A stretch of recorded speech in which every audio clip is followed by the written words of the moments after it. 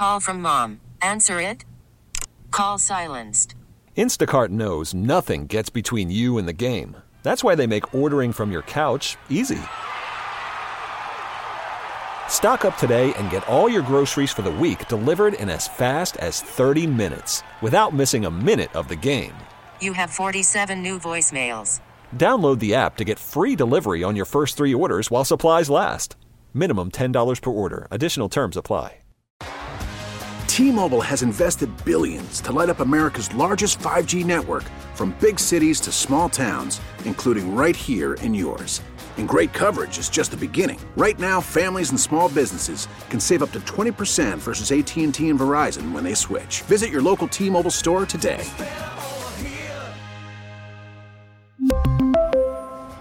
Plan savings with 3 lines of T-Mobile Essentials versus comparable available plans. Plan features and taxes and fees may vary.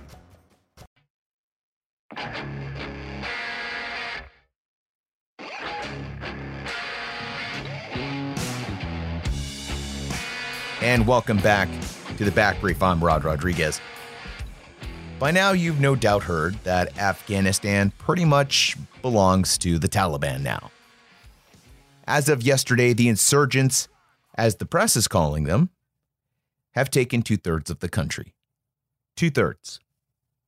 Now, I think it's interesting that we're still calling the Taliban insurgents. They have been the shadow governance of the country since we overthrew them, and they are now emerging from that shadow to claim what they've said is theirs, what they've treated as theirs, and what for all intents and purposes is theirs now. So if anything, the, quote, government that we helped institute is now the real insurgency as they scramble to survive, not fight for their country, but to survive. Because that's all they can do at this point. President Biden told the media, quote, they've got to fight for themselves, fight for their nation. Now, I don't disagree with that. They should. But that's not what's happening. 20 plus years of training and support, 2 decades of reporting to the American people that the Afghan army is doing great. They're going to be able to defend their country when we leave. That the dumpster fire that was their military force that most U.S. military service members witnessed and expressed concerns over, well, the good old, they'll get it together when push comes to shove mantra. Well, folks, push came to shove. It shoved, and they've fallen over harder than an Afghan mud wall. Now, I'm not advocating. I am not advocating for a protracted presence. In fact, we probably stayed in Afghanistan about 19 years too long. I'm not saying anything that hasn't already been said about the war in Afghanistan or the one in Iraq. Simply, we had zero plan for these countries. Now, I'm all about shooting Al-Qaeda or ISIS or any other terrorist organization in the world right in the face. But we based an entire country building plan around that notion, didn't we? I won't even get into the fact that the 9/11 hijackers were from Saudi Arabia, because that's a different episode. That's a different discussion. But the fact that we decided back in the early 2000s, let's rebuild a country or two. And then we decided we would rebuild Afghanistan. Afghanistan.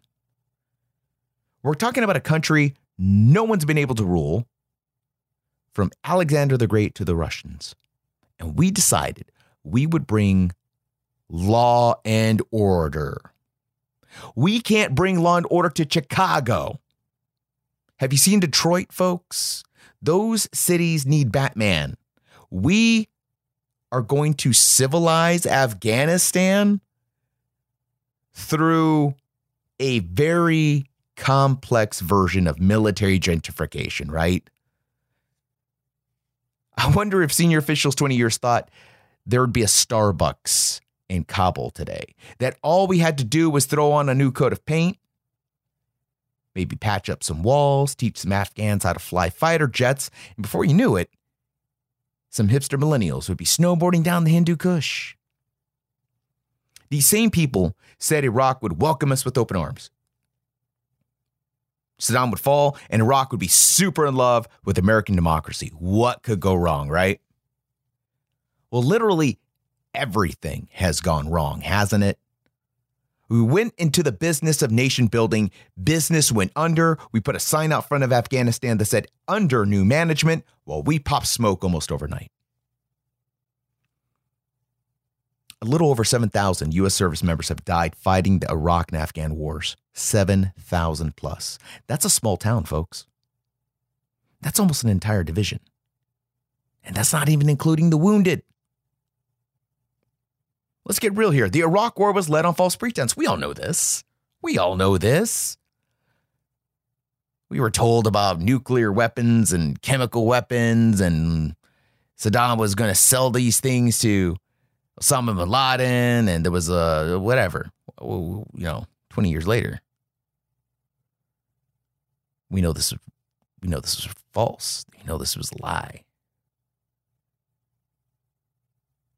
The purpose of invading Afghanistan was to deny al-Qaeda safe haven by the Taliban and to kill Osama bin Laden, who, surprise, was in Pakistan. That is another issue to discuss at a different time, too.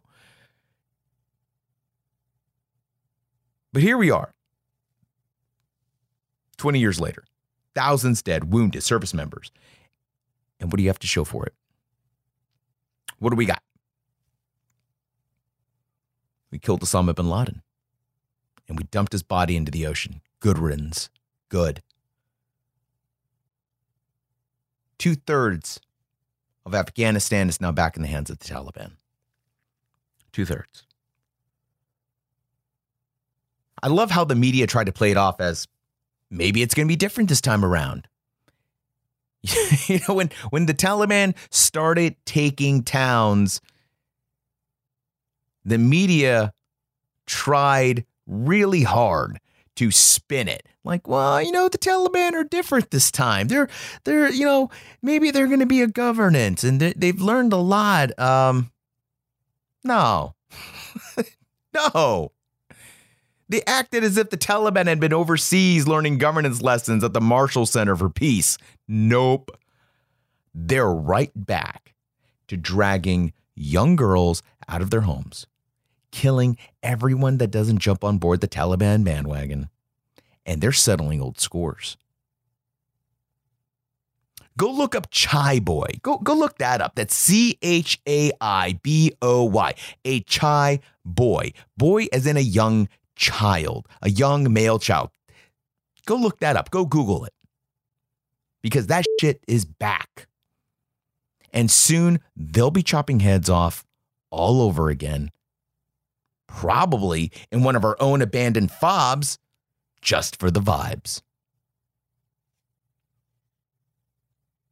Earlier this week, I saw two conflicting news reports. One said that the U.S. would be using airstrikes to help the Afghans fight the Taliban. Well, that's good news, right? But in the very same news thread, another headline that the U.S. is not increasing airstrikes.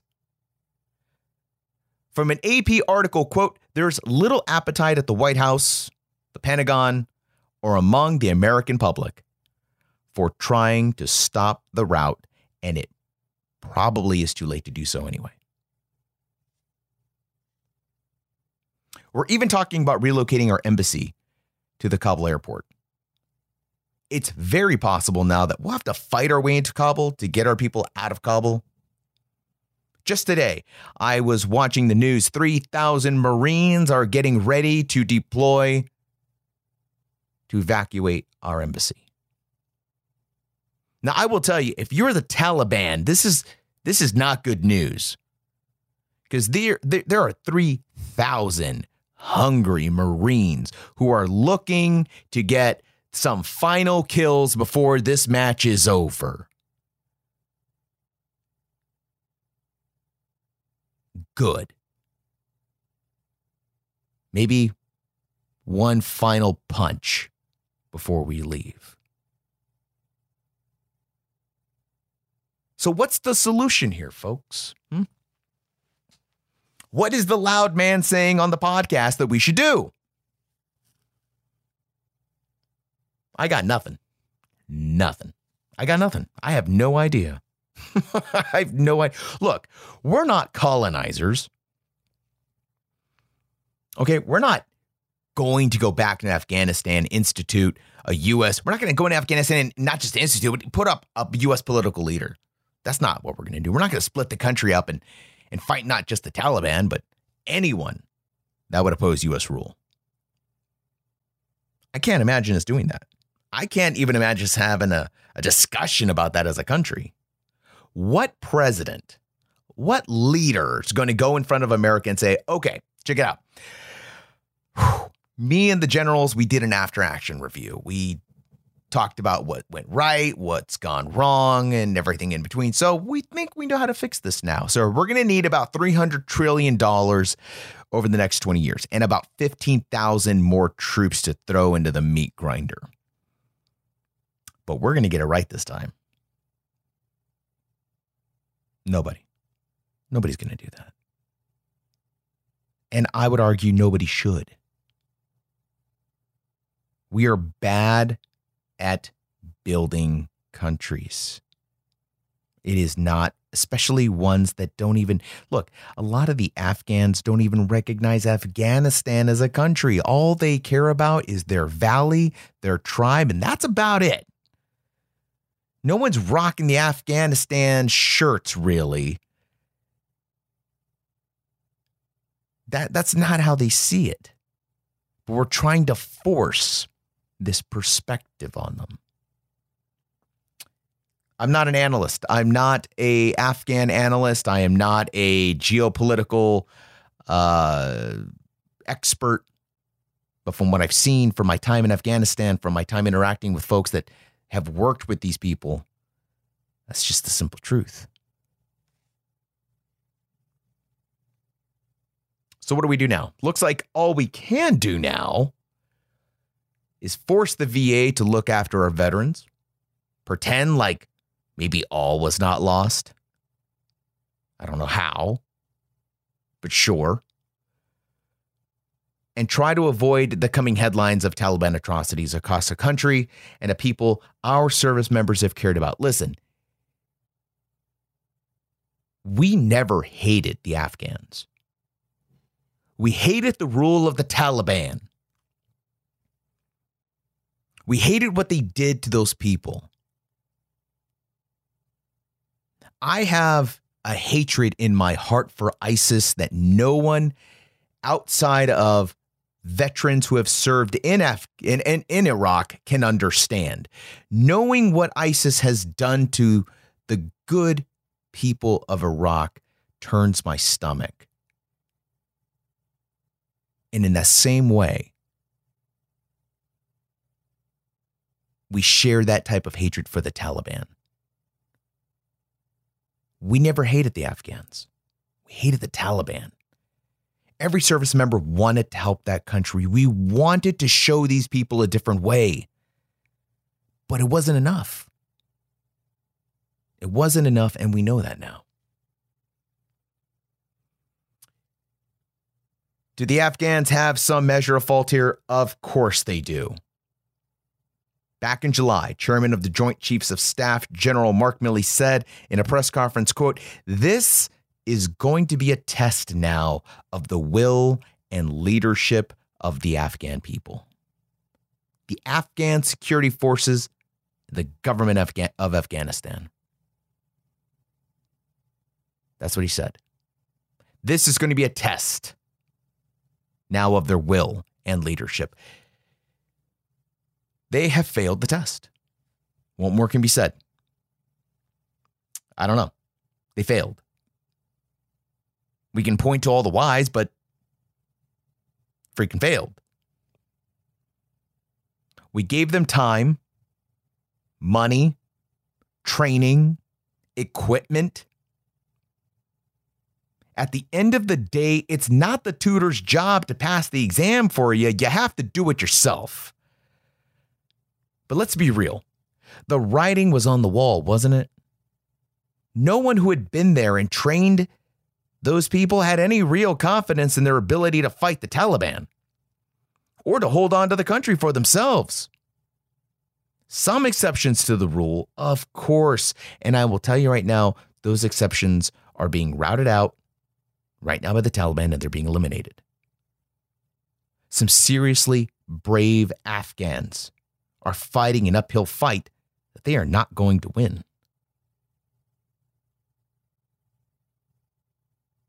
There is a certainty that it is a lost cause.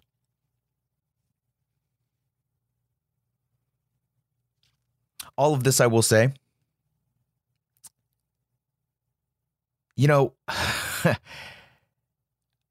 I get the skepticism on the COVID vaccine, okay?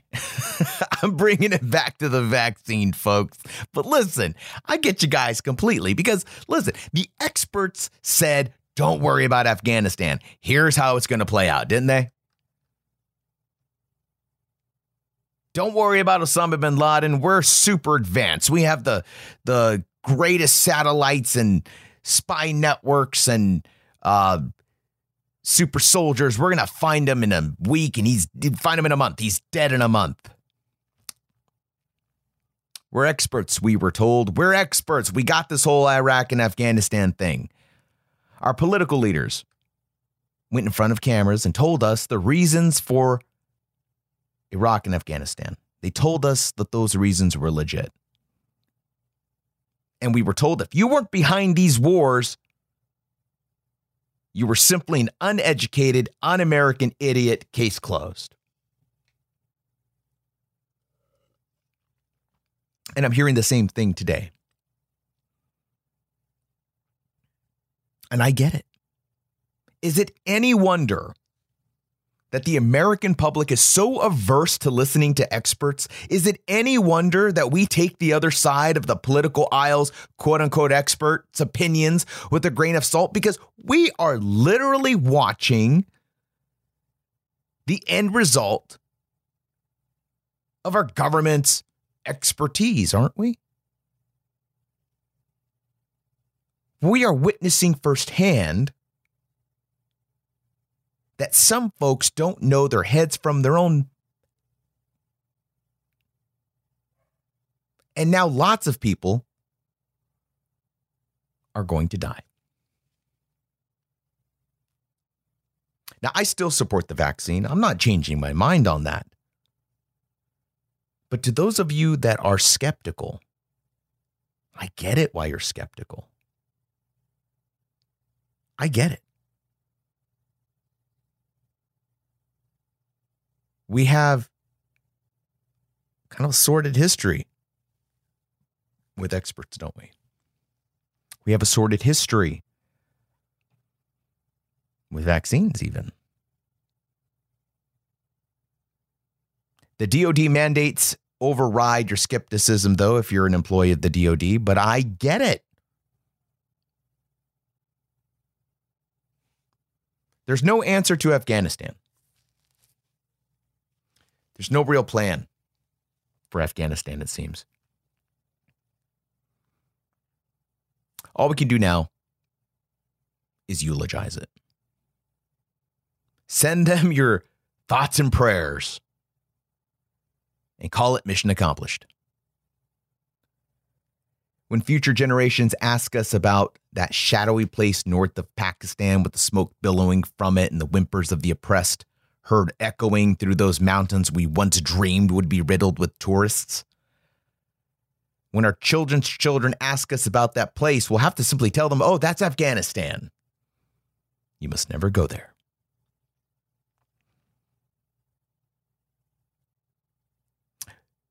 Before we wrap this up, I saw another article. And it's not the first one I've seen like this. There's been a couple of stories about a child and their parent serving together in uniform at some fob.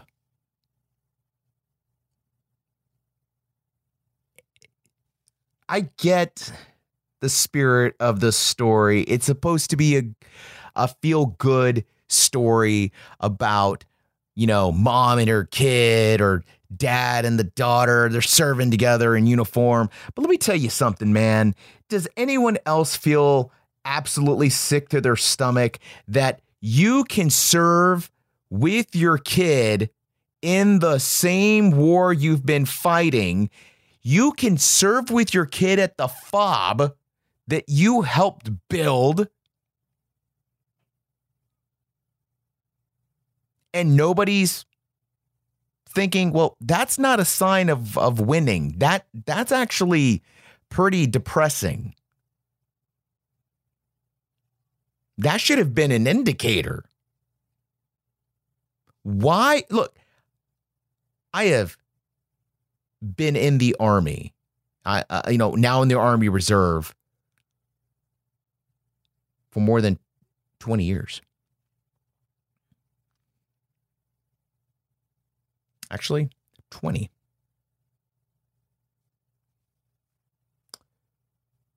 My son is in the Army. My other kiddo is about to be a Marine. It's insane to think that we could be in the same area fighting my war that we didn't win. Our kids shouldn't inherit our freaking wars. And if they do, there's a serious problem here.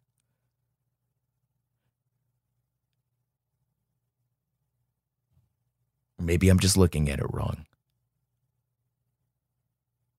Maybe I just need to eat the story the way it's fed to me, right? Num, num, num. Feel good about it. Num, num, num. Great story. Num, num, num.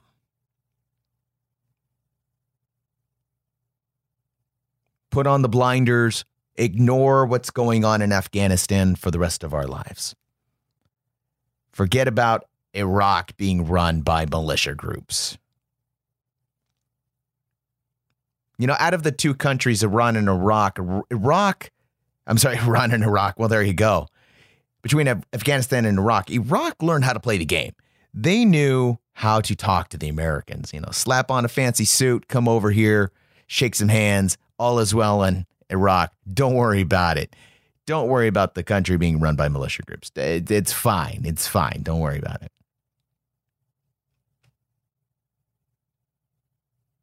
20 years of war. We've wrapped it up. Now we're talking about downsizing the military.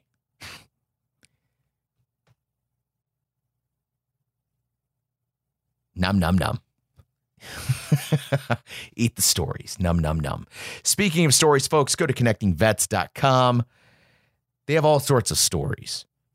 All sorts. It's all about the military and veterans. And there are some legit feel-good stories. Stories about veterans persevering. Stories about remembering the fallen. Stories that are current. Stories that will educate you about what's going on in Afghanistan and Iraq, around the rest of the world. And there are also some stories in there that get you thinking. Make sure you go check out another amazing podcast run by my good friend Phil Briggs, CBS Eye on Veterans, one of my favorite podcasts. Look, you're going to get some good stories there as well. Phil Briggs brings you some uplifting, some sometimes sad, but there's always some edge to it, man. There are some great episodes. CBS Eye on Veterans, I think the last episode has Hickson Gracie, an amazing, the godfather of jiu-jitsu, the godfather of MMA. The guy is a monster and a legend, but there's a lot that we can probably learn from a master of a martial art like jiu-jitsu, learning about how an arm bar or choke has a lot more to do with the person who's doing it than the actual implementation of the move. It's about mindset, right? About having a plan. You don't jump into a fight with the jiu-jitsu guy unless you got a plan. So that's connectingvets.com. Go check out those amazing stories. You can always find this show, The Back Brief, everywhere you listen to podcasts. Make sure you share this episode. Look, you don't have to agree with me, man. If you don't agree with me, let me know. Send me an email, rod@connectingvets.com. You can also follow me on Twitter @RodPodRod. I'm always interested in hearing your guys' opinion. Disagree with me. Let's keep it civil, folks, or don't keep it civil. I really don't care if you don't keep it civil. It's 2021, baby. It's a whole new era. It's a whole new thing in social media. Everybody just kind of hates everyone and says crazy stuff now on social. Keyboard warriors and Cheeto fingers and yum, yum, yum, yum, yum. It's a weird world out there, isn't it? Especially as a veteran. Lots of weird stuff going on. This is a weird time to see the world. And to those 3,000 Marines, if any of you are listening, good luck, gentlemen. I hope you all, 3,000 of you, come home, all 10 fingers and toes, alive, happy and well, with a couple scalps tacked onto your belts. I wish nothing but good for the Afghan people.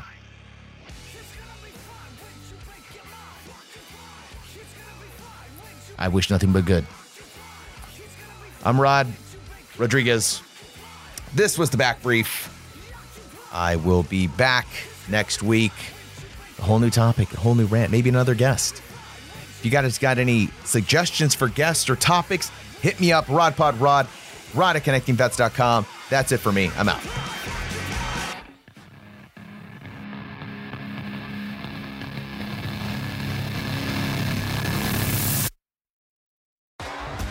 T-Mobile has invested billions to light up America's largest 5G network, from big cities to small towns, including right here in yours.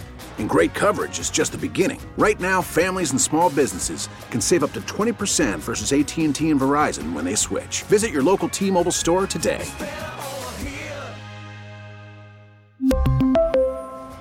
Plan savings with 3 lines of T-Mobile Essentials versus comparable available plans. Plan features and taxes and fees may vary. Protect your vehicle's engine with a full synthetic oil change and save with Mobile One at O'Reilly Auto Parts. Purchase 5 quarts of Mobile One full synthetic motor oil and receive a $10 O'Reilly gift card after rebate. See store for details. With your Mobile One purchase, you'll also receive 2 times points during O Rewards Bonus Points Month at O'Reilly Auto Parts. O'Reilly Auto Parts. Hey, Rob Bradford here. I have set out on a mission with my good friends at FanDuel to prove what I have known for some time. Baseball isn't boring. Now I have a daily podcast to prove it with some of the most notable people in the baseball world, screaming baseball isn't boring from the mountaintops, or at least agreeing to come on our show. Players, managers, GMs, and yes, even the commissioner of baseball, Rob Manfred. It has been a constant wave of baseball's most powerful voices. So join the revolution. Subscribe and soak in Baseball Isn't Boring. Listen on your Odyssey app or wherever you get your podcasts. You'll be glad you did.